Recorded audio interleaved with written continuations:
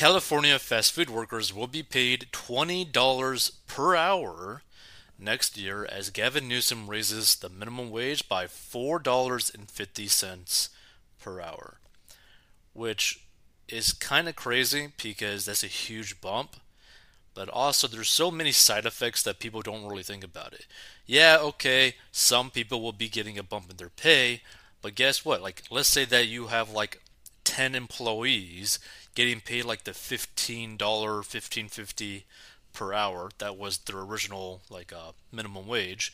Well, what's to stop someone from like firing like 70% of the workforce, paying $20 per hour for the remaining employees, and just have like a machine do what the other people did? So yeah, you got some people making more money, but then you're going to have other people that basically just lose their jobs outright.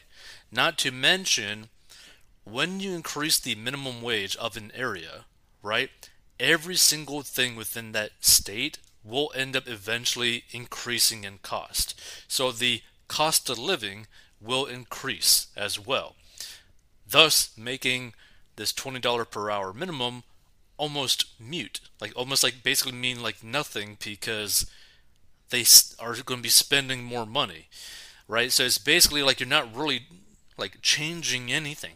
You might be changing the numbers, but the result is basically the same. So it's kind of like interesting. Not to mention, people who tend to be working minimum wage usually don't understand personal finance to hardly any degree, and they're probably not going to be utilizing this bump in pay for their benefit, which is sad, right? So California fast food workers will be paid at least $20 per hour next year under a new law signed Thursday by Democratic Governor Gavin Newsom. They will have among the highest minimum wages in the country when the law takes effect on April 1st, according to the University of California Berkeley Center for Labor Research and Education. The state's minimum wage for all other workers, $15.50 per hour, is already among the highest in the United States. Securing fast food workers and labor leaders gathered around Newsom as he signed the bill at the Service Employees International Union in LA. This is a big deal, Newsom said. The reality is, not really. Because again, cost of living is going to increase, property prices are going to increase, grocery prices are going to increase, like everything's literally going to increase in cost. Newsom's signature reflects the power and influence of labor unions in the nation's most populous state, which have worked to organize fast food workers in an attempt to improve their wages and working conditions. It also settles, for now at least, a fight between labor and business groups over how to regulate the industry. In exchange for higher pay, labor unions have dropped their attempt to make fast food corporations liable for the misdeeds of their independent franchise operators in California, an action that could have upended the business model on which the industry is based. So, to put it into like more simple terms, say for example, you had a McDonald's location near your home, and let's say that someone of that like business, right, committed some sort of crime to a customer or did something very bad and ended up getting sued. Well, only that location is going to get sued and be responsible for whatever happens, not the whole big massive corporation. So you're not going to be seeing a lot of these like crazy big lawsuits like you've seen before within the state, because you're not going to be able to sue for like $1 billion or like, you know, like half a billion or whatever, like nothing crazy, right? Maybe a few hundred grand, maybe a million, but you're not going to see like crazy numbers in terms of like lawsuits because it's not going to be the big corporation's responsibility. Now maybe they could choose to help out or whatever, but like you're not going to be able to potentially sue the big corporation. But you could sue that nearby location near your home for doing the misdeed that they did. So, I mean, it's kind of sad in a way. It's like, okay, so you traded a higher pay to potentially not actually really protect yourself in a way, almost. It's kind of interesting. The industry, meanwhile, has agreed to pull a referendum related to worker wages off the 2024 ballot. This is for my ancestors. This is for all the farm works, all the cotton pickers. This is for them. We ride on their shoulders, said Anisha Williams, who works at a Jack in the Box restaurant in Southern California. California's fast food workers earn an average of $16.60 per hour, or just over $34,000 per year, according to the U.S. Bureau of Labor Statistics. That's below the California Poverty Measure for a Family of Four, a statistic calculated by the Public Policy Institute of California and the Stanford Center on Poverty and Equality that accounts for housing costs and publicly funded benefits. In California, most fast food workers are over 18, and the main providers for their family, according to Enrique Lopez Lira, director of the University of California, Berkeley's Labor Center's Low Wage Work Program. The $20 minimum wage is just a starting point. The law creates a fast food council that has the power to increase the wage each year through 2029 by 3.5%, or the change in averages for the U.S. Consumer Price Index for urban wage earners and clerical workers, whichever is lower. Interesting.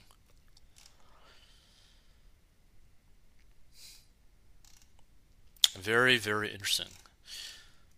But again, I just don't think a lot of people see the side effects of this. There's always a cause and effect to everything in life, right? And so there's going to be a lot of effects of this decision that maybe a lot of people are just not going to see coming or not realize is actually happening until potentially it's too late. But yeah. This also kind of puts small businesses into a pretty bad spot. This person says How to Destroy Small Business by Gavin Newsom, because now the only corporations that can really afford to pay the minimum wage are the big corporations, meaning people are going to potentially lose their jobs because those small businesses, which is the largest employers of people, are not going to be able to operate as a business anymore, because they're going to have to raise the prices of their products so high to justify paying the employee $20 an hour, to the point where it almost doesn't even make sense at some point. So it's pretty sad when you think about it. You gotta always find that right balance and stuff. Let's see. The workers will not be able to afford the food they are making. Minimum wage is intended for high school students and those entering the workplace. It is not supposed to be a living wage.